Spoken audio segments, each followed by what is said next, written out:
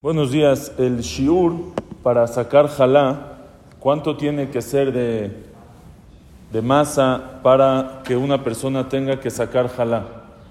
Entonces sabemos, bueno, es muy conocido el shiur de 1 kilo 666. Si tienes 1 kilo 666 de harina, ya sacas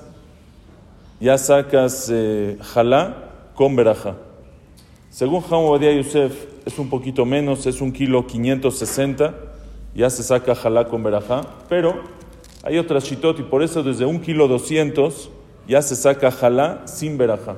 Entonces lo mejor es que una persona que haga pan, 1 kilo 200 de harina ya saca jalá sin berajá, y desde 1 kilo 666 o 560, según Benhamu Yosef, ya puede sacar jalá con berajá.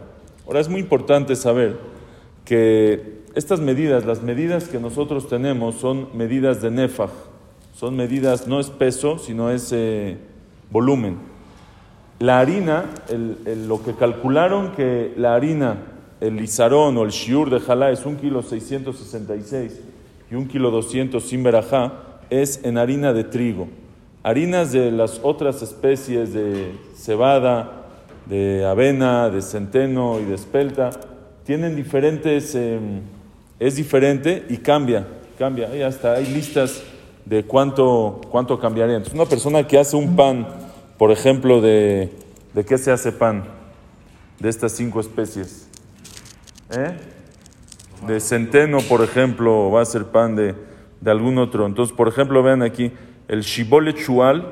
¿Cuál es shibole chual? Creo que es espelta, ¿no? Algo así. Bueno, uno de esos es 1 kilo 197 gramos para sacar con berajá. Y sin berajá serían 890 gramos. Entonces, habría que una persona que hace de harina, que hace pan de harina, que no es harina de trigo, entonces tiene que checar bien, porque tal vez el shiur de jalá, no tal vez, porque el shiur de jalá cambia y sería a diferente cantidad, sería el shiur de jalá.